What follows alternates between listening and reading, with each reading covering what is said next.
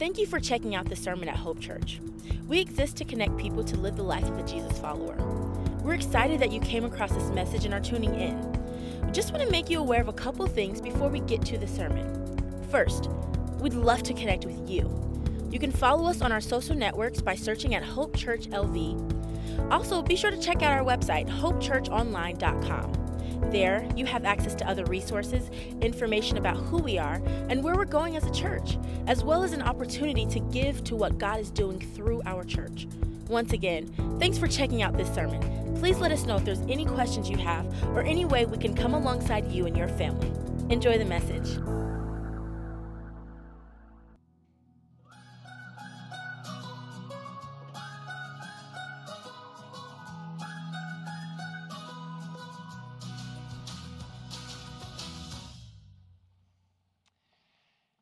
There's a statement that we make often at Hope that simply says this: church is not an event you attend. Church is a family to which you belong. And before we are anything else, we are a family. We are brothers and sisters in Christ. And the reality is that in every healthy family, emphasis on the word healthy, right? In every healthy family, there are some moments when the family gathers together around a table to just have a family conversation. And that's really what we're doing last weekend and this weekend as a church family. Normally, if you're visiting with us, I'm not normally sitting down up here around a table when we get to this part in the service. Normally, we have a more traditional kind of pulpit, and I'm standing to teach. But we just felt really led of the Spirit over these 2 weekends to just sit down together as best we can as a family and have a conversation. In healthy families, one of the conversations that always comes up is a conversation that is so famous, we've simply called it the talk, right? Moms and dads, you know what I'm talking about. When you get to that place in the lives of your kids, when you sit down with them and begin to have the talk, helping them understand about sex and what sex is. And we just, out of a sense of real burden as a family of faith and as pastors, and out of a sense of responsibility, we really felt led of the Lord to take 2 weekends and sit down together and have the talk. Have an honest conversation about God's design for sex. If you missed last weekend, I really want to encourage you to go online, because you need both of these bookends together to really understand what we've been teaching. But it's really built around a principle. Jesus said this in John chapter 8 and verse 32. He said, "And you will know the," say it out loud, truth. Say it again, truth. "And the truth will make you," say it out loud. Here's the reality. We have an enemy and we have our flesh that is lying to us in society. We have a culture that in many ways is deceived when it comes to sex and sexuality. And the Word of God is where we find the truth. And God has given us His truth to set us free. The 2 words that this morning, as I was praying about today's services and just praying over what God was going to do today, the 2 words that God really put in my heart were the words healing and freedom. Because when you think about a group of people this size, there's a lot of sexual brokenness in a room like this. And my prayer today is that beyond the words of a sermon, beyond the words of a church service, that the Holy Spirit of God would take the truth that God has given us in His Word, and first and foremost, He would bring healing where there's hurt and pain and brokenness, and then He would bring freedom, that the truth of God would set us free. Because the reality is, the only way for you and I to experience this kind of freedom and victory is to expose the lies of the enemy to the truth of God, and then by faith, believe the truth. So that's really what we're trying to do. So last weekend, I gave you a defining statement about sex, and we unpacked it last week. I want to put it back up on the screen so that you can see it again this morning. Here's what we said last week: that sex is God's idea given as a gift to be enjoyed between a husband and a wife. Sex is God's idea given as a gift to be enjoyed between a husband and a wife. We said last weekend 3 things. Number one, that sex is God's idea, meaning that we didn't come up with the idea. Human beings did not create sex. God did. And we've allowed our society to drag sex into the dark corners and back alleys of our culture and make it dirty and cheap and ugly. But when we understand that sex is something that God created and God made, you can begin to see sex as holy and right and pure. But beyond that, we said that sex is God's idea given as a gift. God gave us this beautiful gift of sex and sexuality, and we talked about 3 reasons why He gave it to us. He gave it to us, obviously, for reproduction. If you've had any sex education at all, then you know about the reproductive aspect of sex. But He gave it to us for more than just reproduction. He gave us sex for oneness or relational intimacy. And then finally, He gave us sex for physical enjoyment. And it's only with the next statement that sex is God's idea given as a gift to be enjoyed between a husband and a wife. Only in the husband-wife relationship can the totality of sex as God gave it to us be enjoyed. Reproduction, physical oneness and intimacy, and physical pleasure and enjoyment. So in God's divine wisdom, He gave us this beautiful gift of sex. But in His wisdom, He gave it to us with a clearly defined boundary. Sex is to be enjoyed between a husband and a wife. One of the most beautiful sights that I've ever seen in my life is a site that is found in Cape Town, South Africa. I've been there on numerous occasions and had the privilege several times to go and visit what I want to put up on the screen, a picture of Table Mountain. You can see where they get the name Table Mountain, right? It looks like a flat-top table.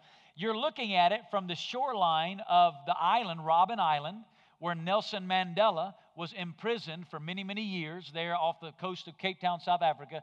That's Table Mountain. You're looking at the bay there that is Cape Town, South Africa. Cape Town, South Africa is one of the most beautiful cities I've ever been to in my life. Now, people who are much braver than me, the way they get to the top of Table Mountain is they climb it. It's just pretty much a straight climb up the side of the mountain. Let me show you how I got to the top of Table Mountain. Like this. That's how I got there. They have this incredible trolley that you can take, or tram, and you can see, I mean, this is really tall. It really takes you up to the peak of this mountain, and you get to stand there, and you get to look out over all of Cape Town, this incredible bay, this beautiful scenery, and then there are these lookout points. I want to show you one of them. Here's one of the lookout points. If you can see it in the bottom left corner there, you can see a little guardrail that's placed there. And you can those guardrails are there at lookout points. And then along the edge of Table Mountain, just those cables they have stretched out with some signs warning you to be careful that you're getting close to the edge. Now, let me just encourage you today. Those guardrails are not put there to hurt you. Those guardrails are put there to help you, right? I'm up there. I've been up there several times, and up there when you're on top of the mountain, I mean, whole families come up there on those little trams, and you can get about 50 or 60 people on one of them, and they all come up together, and it's amazing how parents just let their kids just run up there on Table Mountain, and they're just enjoying their freedom, and I'm thinking, man, they could fall off the edge of this table. There's just a little wire keeping you from it, but those guardrails are there not to hurt us. The guardrails are there to help us. God gave us sex. He gave it to us as a gift. He established some very clear guardrails. And those guardrails are not there to hurt us. They're there to help us. You see, we must change the way we see God's boundaries.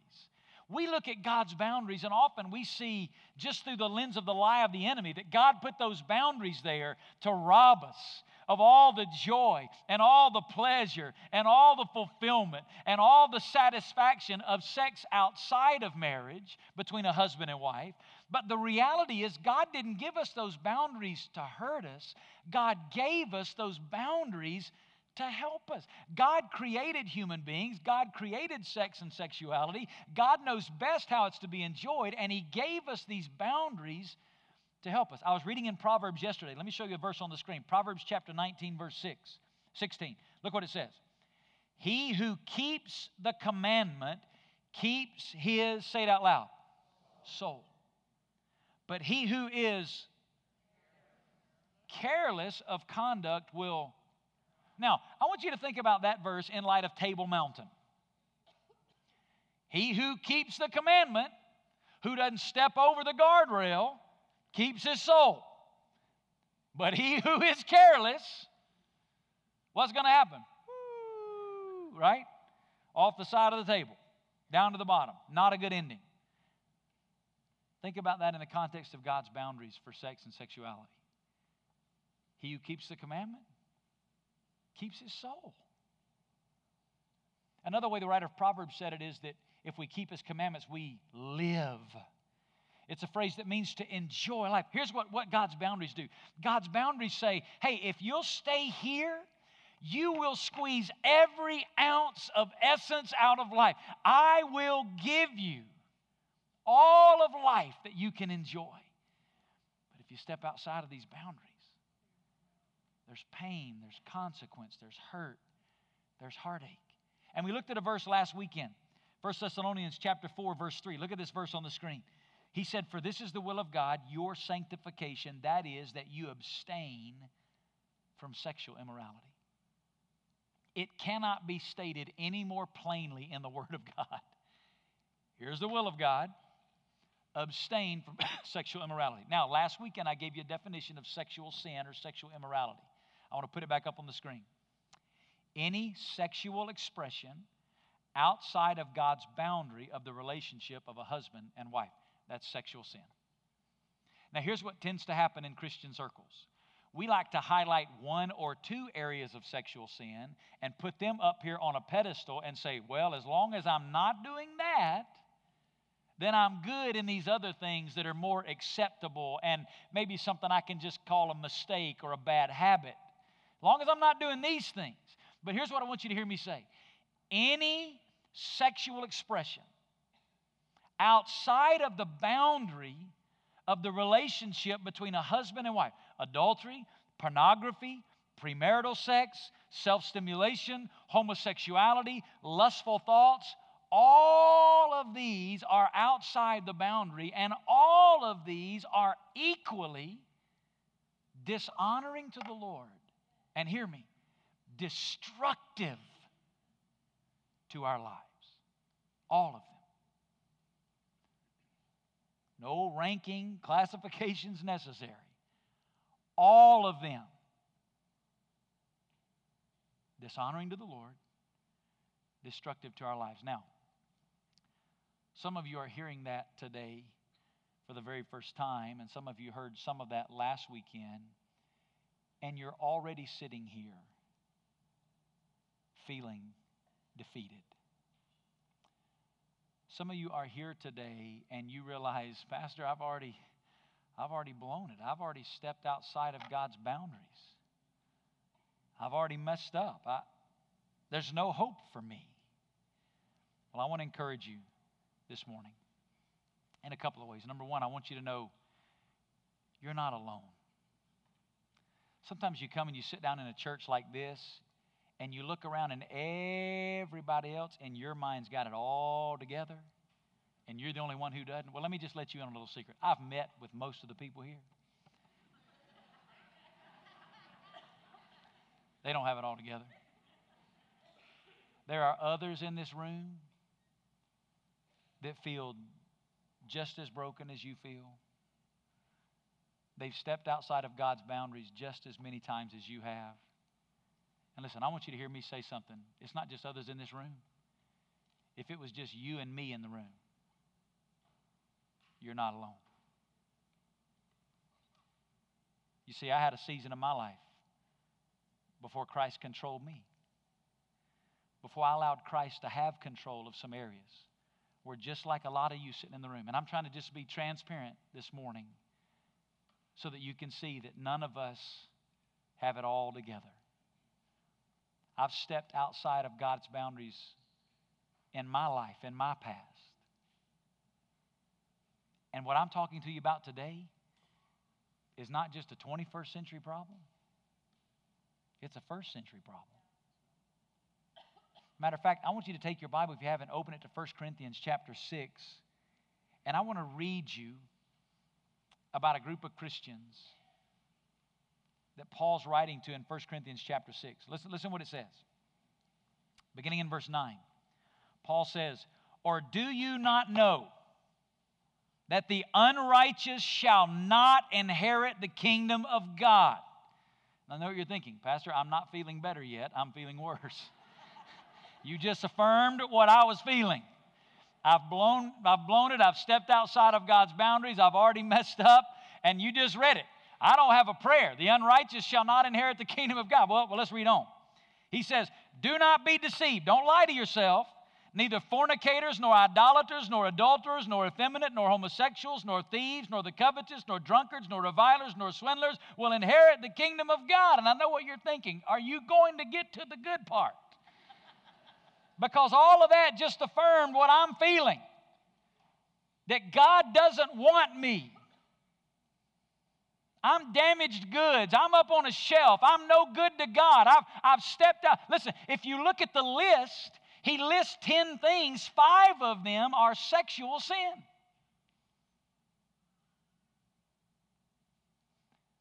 But read the next verse.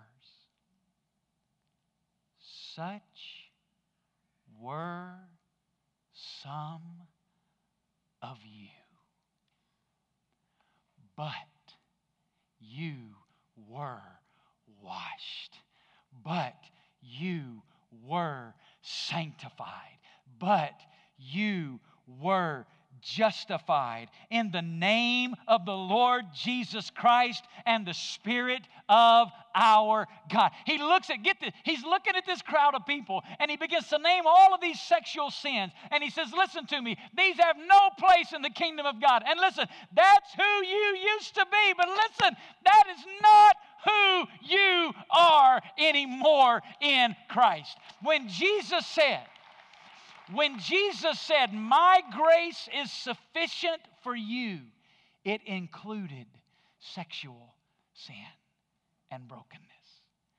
I wish I don't have time to unpack it in great detail, but you got to hear these 3 words. He says, first of all, you were washed. And notice all 3 of them are in the past tense. It's done. He says you were washed. The word washed is a word that means to wash away from. It speaks of a new beginning, a fresh start. It's the idea of forgiveness. He says in Christ today, you and I can get a brand new start. We get a fresh beginning by the grace of God. Then look at the second word. He says you were sanctified. The word sanctified speaks to being set apart for God's glory. And what he's teaching us is because we've now been made holy inwardly, through the Holy Spirit, you can now become holy outwardly. The first word speaks to a new beginning. This now speaks to a new way of living, that in Christ in me, I can now live out of the overflow of Christ in me, and I no longer have to live. I've been set free in Christ. That sin that used to dominate my life, that sin that used to control my life, now not in my strength. In my strength, I'll still fail, but in the strength of the Spirit of God who set me apart and sanctified me, I now can be free. But then look at the third word. This is so good. Look at the third word. Justified. Here's what that means. It means to declare righteous. It speaks to a new standing before God. Here's what he's saying. Now I've been given a fresh start in Jesus. I've been given a fresh way to live, Christ in me. And now even when I struggle and even when I fail, God doesn't see me as a sinner who is failing. He sees me as a son who is forgiven. And I've been declared right with God. So now my position before God is not rooted in my performance. My standing before God is rooted in my position in Christ. I've been declared righteous before God. I am as loved and accepted by the Father as I will ever be, because I'm as loved and accepted by the Father as Jesus Christ Himself. You've been washed. You've been sanctified. You've been justified. So let me give it to you in a statement that I really believe God gave us this statement in our teaching team meeting this week. And when I read it in the teaching team meeting, when we put it up on the board, when we were writing it, I just wanted to run up and down the halls and shout glory, hallelujah, because It's so liberating. Look at it on the screen. Listen what it says. The past is behind me. It may sometimes remind me, but through Christ in me, it no longer defines me. That is not who I am anymore. The past is behind you. That doesn't mean that our old flesh isn't going to try to drag it out. Here's what's going to happen. If you've got sexual sin in your past, there are going to be some times when the enemy comes in front of you and tries to drag it out and say, you're not worthy. Look who you are. Look what you've done. Look how you failed. The flesh is going to drag it out. But listen to me. It no longer defines you. You are now defined through your intimate fellowship relationship with Jesus Christ. You've been washed. You've been sanctified. You've been justified. The past is behind me. It may sometimes remind me, but through Christ in me, it no longer defines me. I pray for some of you, even in this moment, you are beginning to experience the healing power of the amazing grace of Almighty God. And here's what I'm going to do. I'm not done preaching yet, so don't get your hopes up, all right? But we're about to stop right now. And I'm going to ask everybody in the building to just bow your head. I just really want to give a moment for the Holy Spirit of God to speak to every one of us today. And here's the way I want to begin. I want you to begin in confession. If you've got sexual sin in your past that you've never been honest with God about, or maybe you have sexual sin right now in your present that you are hanging on to, here's what I want you to do. I want you right now in this moment to get honest with God. Call it what He calls it. Don't make an excuse for it. Don't justify it. Just drag it out and say, Lord, here it is. God, I give it to you. Lord, I know it's ugly. God, I know it's this very sin that you went to the cross to die for. Lord, I know that it doesn't help me. It hurts me. God, I agree with you. You are right and I am wrong. And then here's what I want you to do secondly. I want you to repent of it. Repentance is a change of heart or mind about sin that produces a change of action towards sin. Have you ever confessed it and just surrendered it to Jesus? Some of you have been living with some of this sexual sin for so long that you've just begun to excuse it as who you are. Here's what I'm asking you to do today. By the power of the Holy Spirit of God in you, would you yield it to Him and ask Him to give you victory? Now, this is not a one and done prayer moment. Some of us are going to have to do this moment by moment throughout the day by day throughout the week by week throughout the year as we begin to wrestle with this sexual sin in our lives. But it's about getting honest, confessing, and it's about turning from it.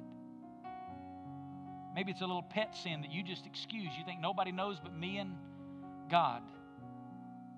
Have you ever turned from it? Said, God, I'm leaving it on the altar today. And then here's the third thing I want you to do. Embrace God's amazing forgiveness. Listen to me. Jesus has already died for that sin. Jesus already rose again from the dead as a testimony that God accepted His sacrifice for that sin. Let it go and embrace the washing, sanctifying, justifying work of the Holy Spirit of God as He just cleanses you afresh and anew before God. And let Him begin to set you free. Listen, freedom is not going to be found in you making a decision to be different. Freedom is found as moment by moment you live in dependence on the Holy Spirit, allowing Him through you to give you victory over these temptations and vices and difficulties in your life.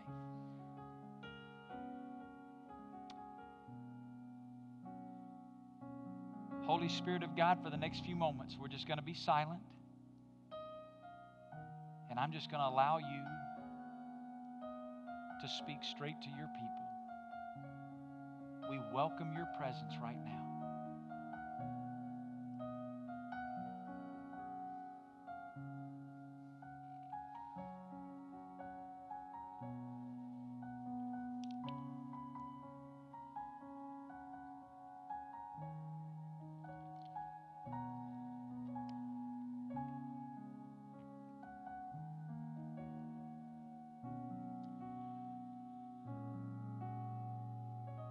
pray today that all over this building, there are people who are allowing who they are in Christ to define them. Maybe some of them for the very first time. Lord, may there be healing and may there be freedom.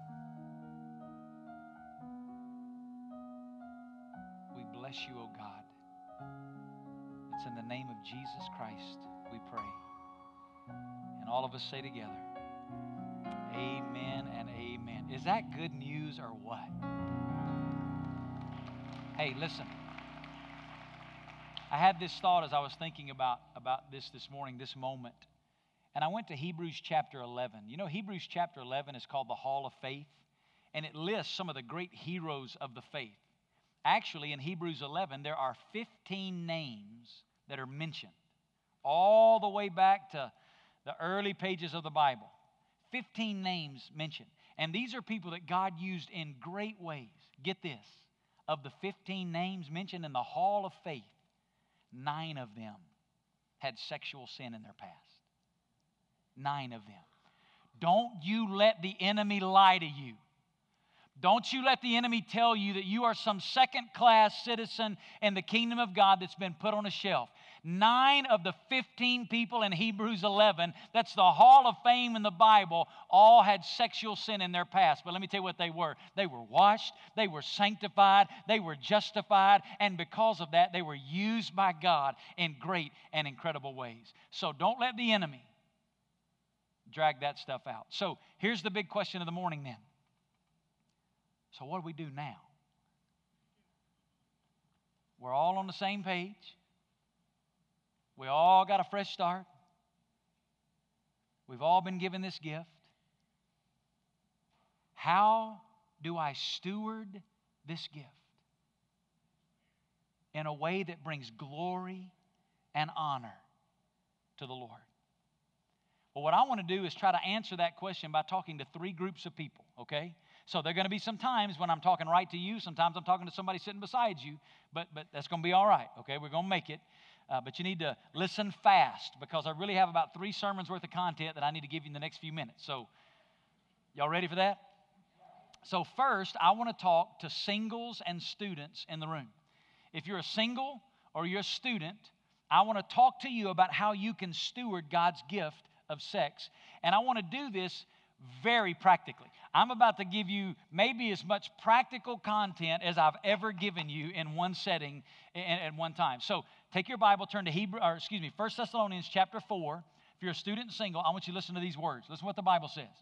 For this is the will of God, your sanctification. That is, that you abstain from sexual immorality. That each of you know how to possess his own vessel in sanctification and honor, not in lustful passion like the Gentiles who do not know God, and that no man transgress and defraud his brother in the matter, because the Lord is the avenger in all these things, just as we also told you before and solemnly warned you.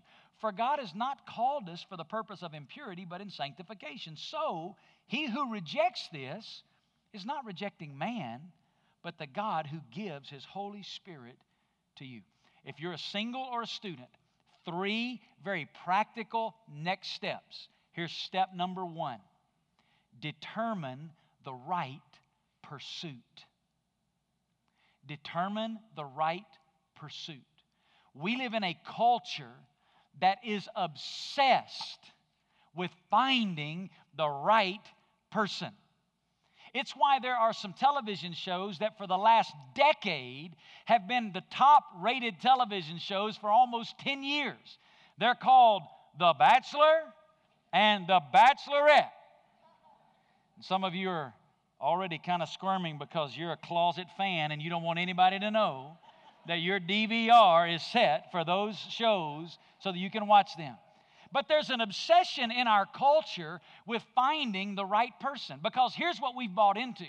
We bought into the lie that if you just find the right person, then you will be totally satisfied and all of your needs will be met. The people you hear laughing in the room are all the married people that I'm not talking to yet. Because they're on the other side of the lie and they've discovered that was a lie. You see, there is no human being that can meet your deepest need. There is no human being that can satisfy your deepest longing. And if you are on a mission to find that person, and that is the number one pursuit in your life, you are on a mission that is destined to fail. But let me encourage you today. There is someone who can do that.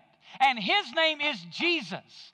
Jesus said about himself, he said, I have come that they may have life and have it more abundantly. The word abundantly is a Greek word that means more than enough. Here's what he's saying. Jesus said, I've come to give you a life. I'm putting more on your plate than you can possibly eat. I'm going to fill you. I'm going to satisfy you. I'm going to make you complete.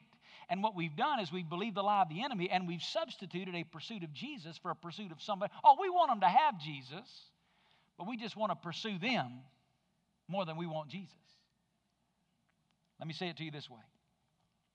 If you're a single or a student, stop pursuing your future mate.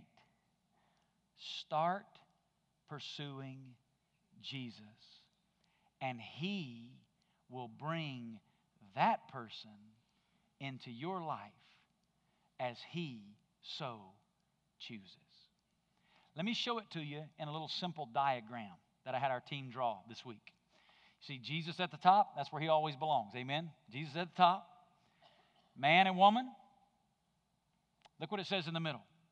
As you both pursue Him, He will bring you together. So look at this image.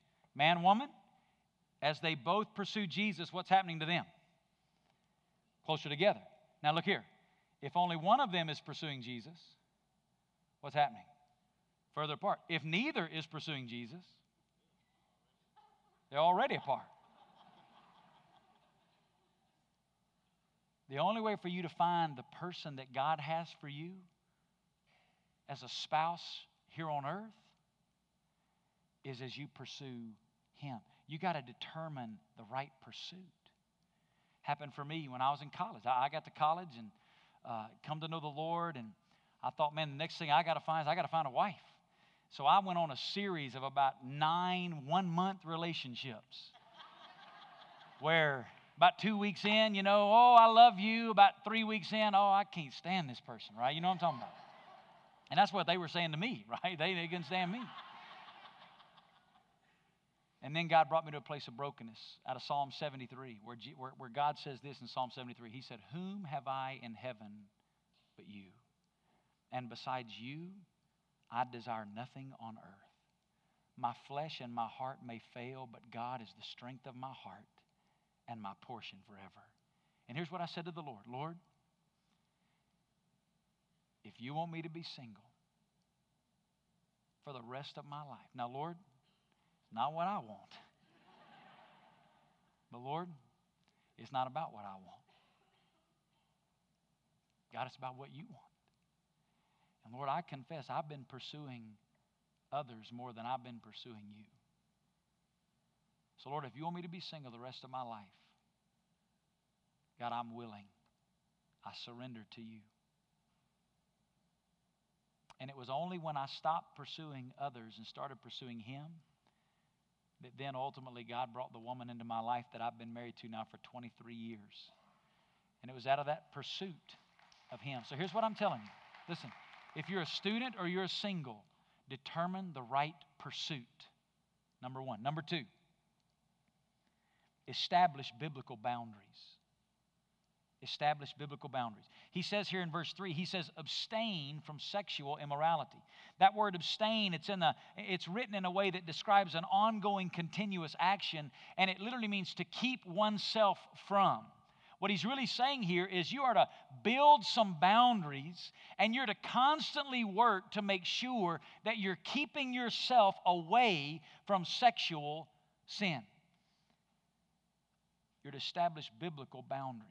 And there's no way in one morning's talk I can go through all the boundaries that somebody needs to set. And each individual has to, before the Lord, determine their own set of boundaries because it depends on your own wiring.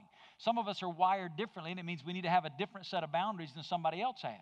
But I want to read you what I believe. If you're a student or single, I'm telling you, the next 2 minutes of this talk is worth its weight in gold. What God's showing us in His Word right here, I believe, is the most clarifying statement on biblical boundaries you'll ever read in the Bible when it comes to sexual purity. 1 Thessalonians chapter 4, look at verse 6. I want to put it back up on the screen.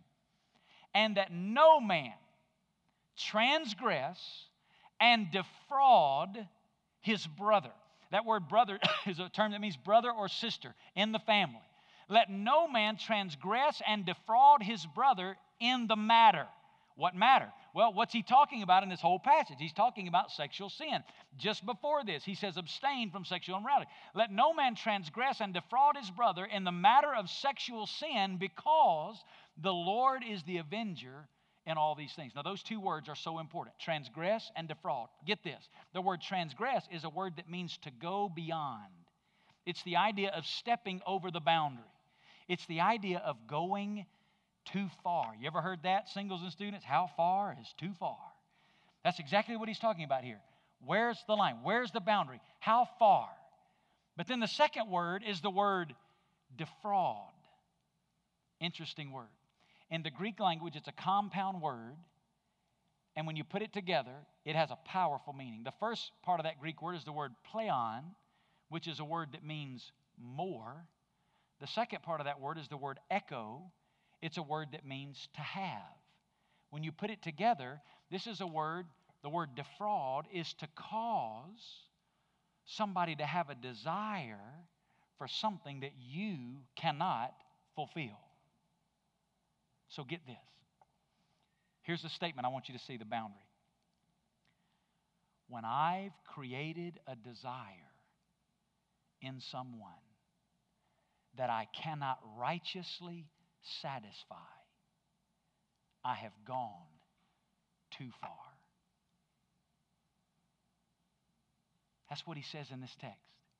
When you create a desire in someone else that you cannot righteously satisfy, you have transgressed, you've stepped over God's boundary, and you've defrauded. You've created a desire in your brother or sister in Christ that you can't righteously fulfill.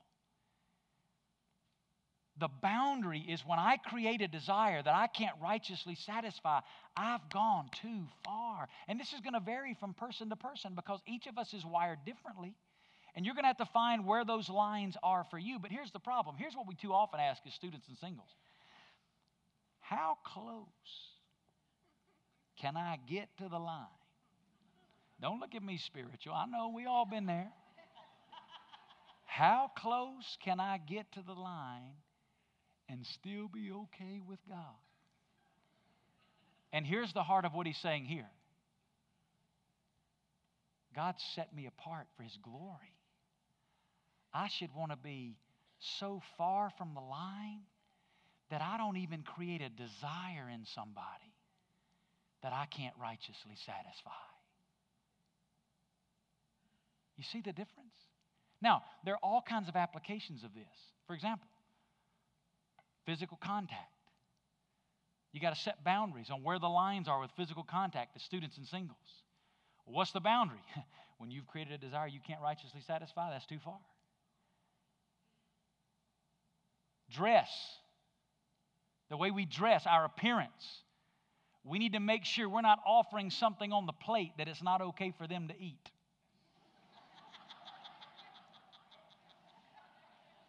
Come on now. Why is that important? Is that the church being legalistic? No, God gave us a boundary to help us. He doesn't want us to get hurt. He didn't want us to have the scar. So He gave us this boundary that said, don't create a desire in somebody that you can't righteously satisfy, in how you approach them, and how you dress around them, and the time that you spend together.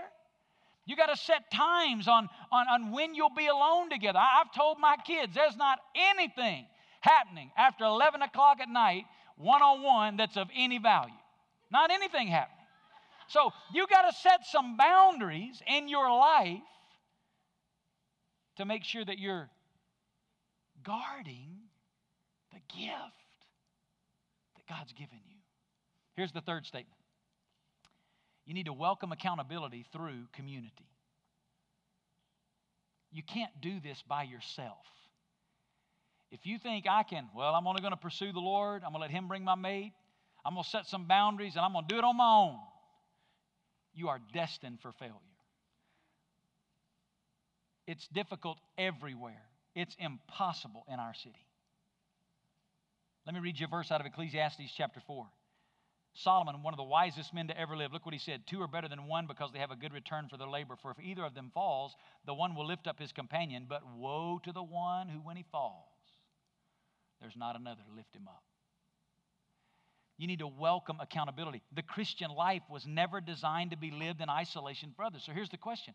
Who are you walking with in community that knows you well enough to speak into your life? And get this, if you're going to set biblical boundaries, you need some other people to help you set those boundaries. Let me tell you why. Because there's some stuff you can't see. That's why we call them blind spots. You've got some areas that are weaknesses in your life that if you're not doing community with some other people, you can't see those things, and they need to help you set those boundaries in a way that sets you up for success and for victory in Christ. You ever watch the Discovery Channel? Which gazelle gets eaten? Let me tell you which one. The one that's furthest from the herd. The Bible says we have an enemy who prowls about like a roaring lion seeking someone to devour. And if you're out there trying to live this thing called Christianity, specifically as it applies to the gift of sex that God's given us, your purity, if you're out there trying to live that in isolation on your own, let me just tell you something. You are headed for failure. You cannot do it by yourself. So there's students and singles. Determine the right pursuit. Establish biblical boundaries. Welcome accountability through community. If that's helpful, students and singles, say amen. Let me give you the second one. I want to talk to husbands and wives. Turn over to Hebrews chapter 13 and verse 4. Hebrews chapter 13, verse 4, look what it says. Marriage is to be held in honor among all, and the marriage bed is to be undefiled. For fornicators and adulterers, God will judge. Pretty strong statement about the fight once we're married for the purity and sanctity of what God's given us inside of marriage. The word honor here is, again, a powerful word. It's a word that was used in Greek culture to refer to a precious stone. It was when someone was given a precious gem, how they handled it. There was an honoring, there was a valuing of that preciousness, that precious gift. He says that God's given us an incredible gift of sex inside of marriage, and we are to honor, we're to treat it as a precious gift, a valuable gift that's come from God. Well, how do we do that? Let me give you some statements. Number one, next to your pursuit of Jesus, pursue your spouse above all else. Next to your pursuit of Jesus, pursue your spouse above all else. Notice how this differs from the single person. The single person, they just have to determine the right pursuit. Just pursue Jesus. Once you get married, you need to pursue Jesus first. But next to Jesus, you need to pursue your spouse above everything else. That's why Paul, when he wrote in 1 Corinthians, said about him being single, Paul said, it'd be better if you could remain as I am. Because when you're single, you only got to worry about one thing, pursue Jesus. Once you get married, now you've brought this other person into your life, and next to Jesus, we have a responsibility to now pursue our spouse. And listen, above all else, above our kids, above our family, above our career, above our hobbies, everything else, this pursuit of our spouse. And the way the New Testament describes this is an ongoing, consistent pursuit. Every verb used in the New Testament to describe the husband and wife relationship, love, respect, honor, submit, all of them are in the present active tense. They're all ongoing, continuous action. Even in this area of sex and sexuality, we're to continue as husbands and wives to pursue one another. I don't have time to read it today. You can go read it on your own. 1 Corinthians chapter 7, verses 1 through 7 is all about Paul writing to husbands and wives and telling them to stop depriving each other physically, that they're to continue to pursue each other physically. That's part of the marriage relationship. But this idea of pursuing each other is more than just physical. It's mental, it's emotional, it's physical, it's spiritual. It's a totality of pursuit. And I want to give you just the target that my wife and I use just as an example. And I want you to see this for what it is. It's a target. We're not perfect at it. We get off of it sometimes, but we use this to calibrate our relationship. Here's our target for how to pursue each other. Here's our rhythm of pursuit. Pray daily, either for each other or with each other. Date weekly. Escape monthly. Escape is kind of an all-day kind of date. Getaway quarterly. It's an overnight, just she and I together, 3 or 4 times a year. And then annually, we try to retreat. It's 3 or 4 days away, just us. What is that? That's our target. Again, don't hear me saying we're perfect. We're not, but here's the way we use this tool. Sometimes my wife has to come to me and say, hey, we're off. Sometimes I have to go to her and say, hey, we're off here. It's a target that we've established in our lives to give us something to aim at in this pursuit of each other. And here's all I'm asking you to do. Establish a target that you're aiming at. Because here's what I can promise you, husband and wife, you'll never hit something you're not aiming at. Is it even on your radar to be intentional about pursuing your spouse? Here's the second word, establish biblical boundaries. You see, this thing of setting boundaries doesn't end when you get married. It changes, but it doesn't end. The enemy would love to destroy the purity of your marriage. So we have to continue to build boundaries, physically, mentally, emotionally. That's why he said in Hebrews, keep the marriage bed undefiled. It's a word that means having nothing in it that defiles, pollutes, or stains. And that's more than just physical. It's mental, it's emotional, it's spiritual. We're to guard against that. I'll give you some examples in my life. And again, I'm just trying to be transparent to let you see that I battle the same stuff you're battling. Sometimes you see me up here and you think I got it all together. No way, man. I battle the same stuff you're battling. So I've had to set some boundaries. For example, when it comes to the internet and social media, I've got some boundaries in place, some safeguards, because you can get in trouble. You would be shocked if you knew the number of affairs, the percentage of affairs that began in an online conversations through a social media website. It's staggering, staggering. You have some boundaries and safeguards. I've got a boundary in my life that was born. I had about 8 years ago, one of my best friends fell morally in ministry. And I walked through that with him to help bring him to restoration. And you know what I learned out of that?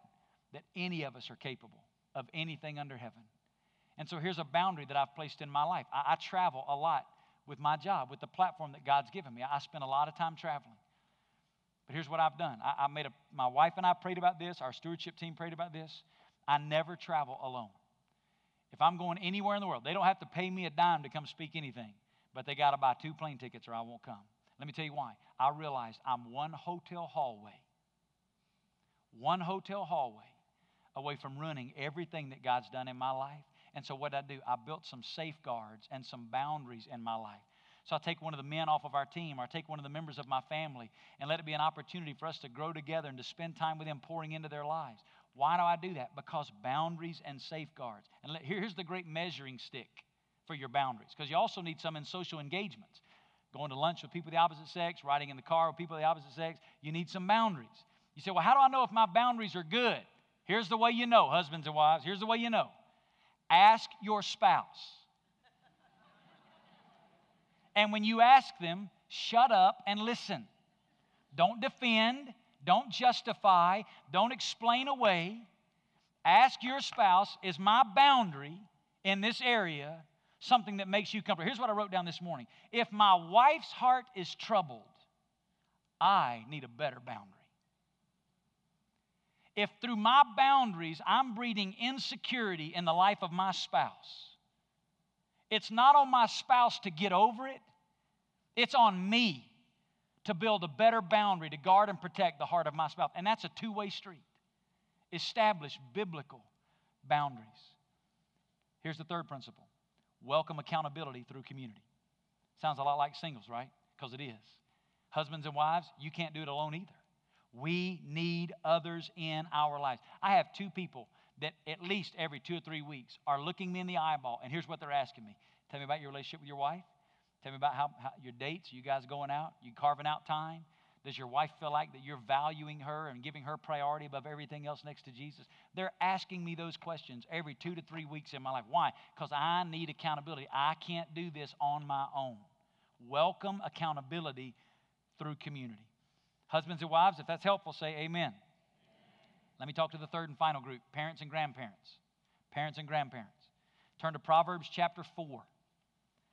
Proverbs chapter 4. Now, remember what I'm giving you here. We've talked about this principle. What I'm giving you now is practical next steps. So here's what I want you to ask the Lord. Lord, out of this series, what's my next step? What do I need? Maybe you need to leave here and establish some biblical boundaries. Maybe you need to leave here, get some accountability. What's your next step? In Proverbs chapter 4, look at verse 23. And remember this, Proverbs is written from the perspective of a father speaking to his kids or a mom speaking to her children. Some of the chapters, most of the chapters are a dad speaking to his kids, but Proverbs 31 is really a mom speaking to her son.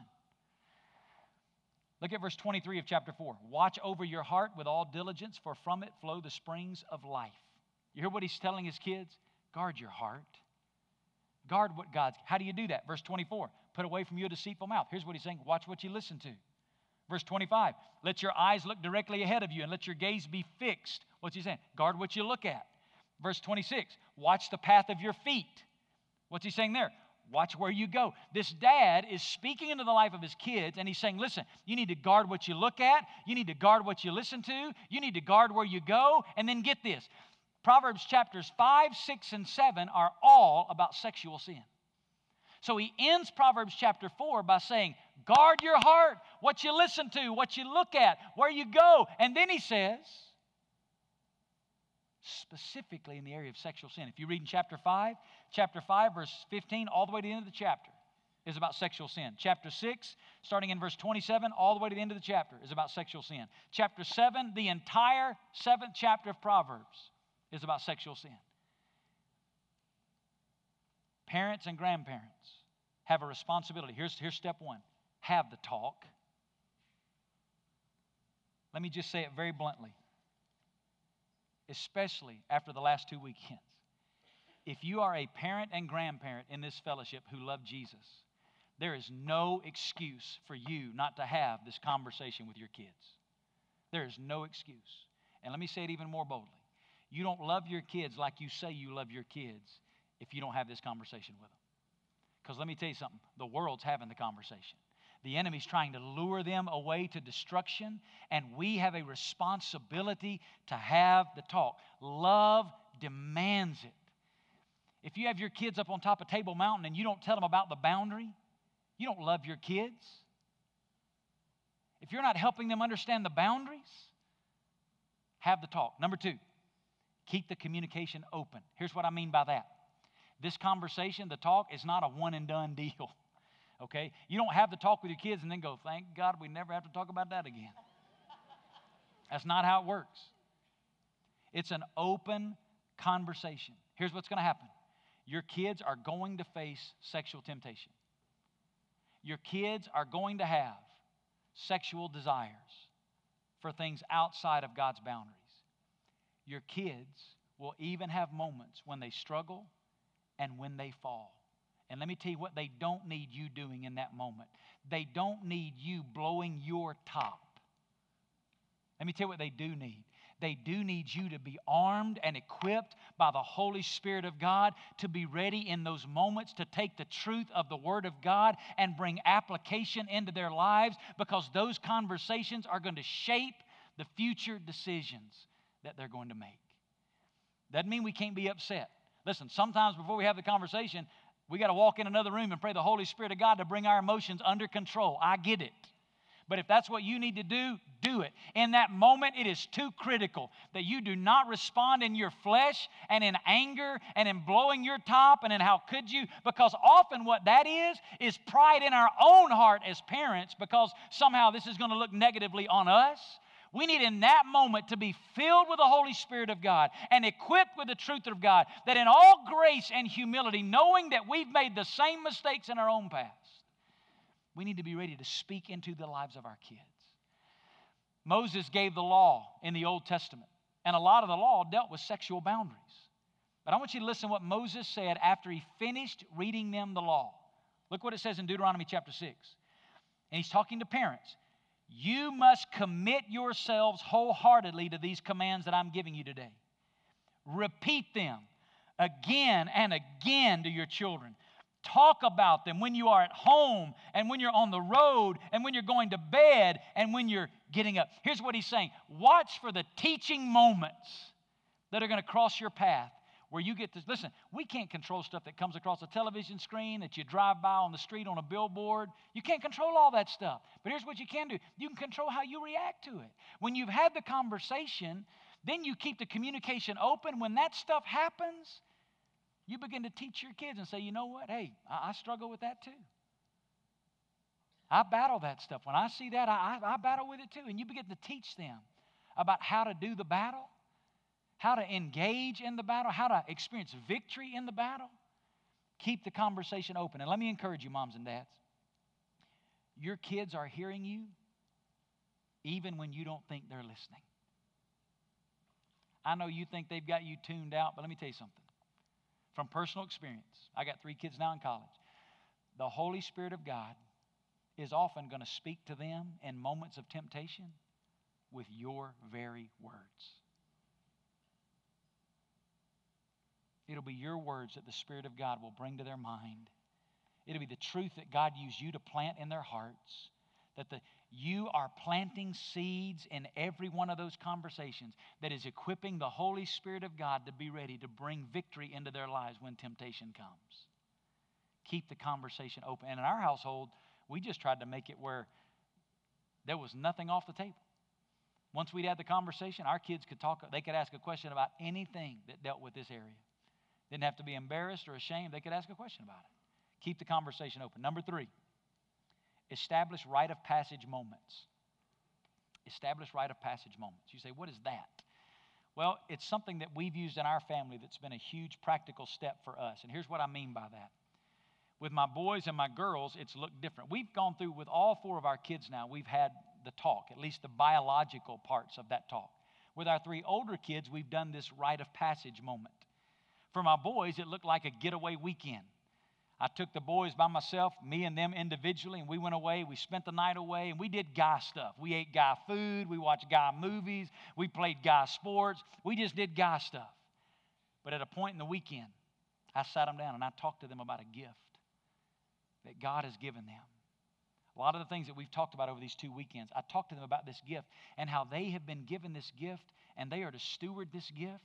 And that one day it's their responsibility to give this gift to the person that God is reserving for them. And as they pursue Jesus, God's going to bring that person into their lives, and they're going to get to give that gift to that person and enjoy it inside the boundaries that God. So it was a rite of passage for my sons where I put on them as men the responsibility of not only guarding their gift, but of sharing in the responsibility of guarding the gift of every young woman that they would ever have the privilege of going out on a date with. That they had a responsibility to not only steward and guard their own gift, but to guard and protect the young women that they would pursue in relationships. And then with our girls, it looks differently. I took my daughter, my oldest daughter. It looks more, instead of a night away, it's a big night out. It's a big date. We dress up. We go to a real fancy place for dinner. I took them to a really nice event show here, Broadway show. But at a point in dinner, I sat my daughter across the table and I talked to her about a gift. And I had a gift box in my hand. And I said, God's given you a gift. Talked about her purity. And I gave her a ring that was in that box. And I gave my daughter this ring. And here's what I asked from her. I said, what I'm asking you to do is to promise that by God's grace, you'll do everything you can to steward what this gift represents. I gave her that ring. I placed it on her finger. She accepted that promise from me. And here's what I told her I wanted to do. I said, babe, here's what I want you to do. One day, I want you to take that ring. I want you to walk down an aisle, and I want you to be able to hand that ring to a young man that God has preserved for you. And in all purity and in all sincerity, I want you to be able to give that gift to him and enjoy it completely inside the boundary that God has given you. And here's what my kids know, because I've told them this. When it comes to their purity, here's what my kids know. There are going to be some days you don't like your mom and me. But we're good with that. Because I'm living for the day and we're living for the day as mom and dad when we get to stand at an altar and put your hand in the hand of your future mate. And here's what I know. You may not like me today, but you'll love me on that day if we've established some of these convictions and boundaries for them. So here's the last thing, and I'm done. You got to fight for the purity of your children and grandchildren. Once you've had the talk and helped them establish boundaries, listen to me very carefully. Be a parent. Stop trying to be their friend. Be a parent. And listen to me. If you will be a parent, when God has called you to be a parent, they will be your friend for the rest of your life. But if you forsake the role and responsibility of being their parent and sacrifice it on the altar of you trying to win them over as your friend, you may lose them on both counts for the rest of your life. Be a parent. Listen, mom and dad, grow up. It's okay that they don't like you. They're a kid. They don't know what they like yet. It's okay if they storm off to their room. It's okay if they say, I hate you. It's okay. Now, I'm not saying it's okay for them, all right? But it's okay for you. Grow up. Put on our big boy pants and let's be moms and dads. Listen to me. The world is fighting for the souls of our children. The world is fighting for the sexual purity of our children. It is time that we as moms and dads, full of Jesus, equipped with grace and truth, fulfill our God-given responsibilities as parents and fight for the purity of the next generation. We owe it to them to be their parent. So there you go. Fight for the purity of your kids. So there are next steps for all three of those areas.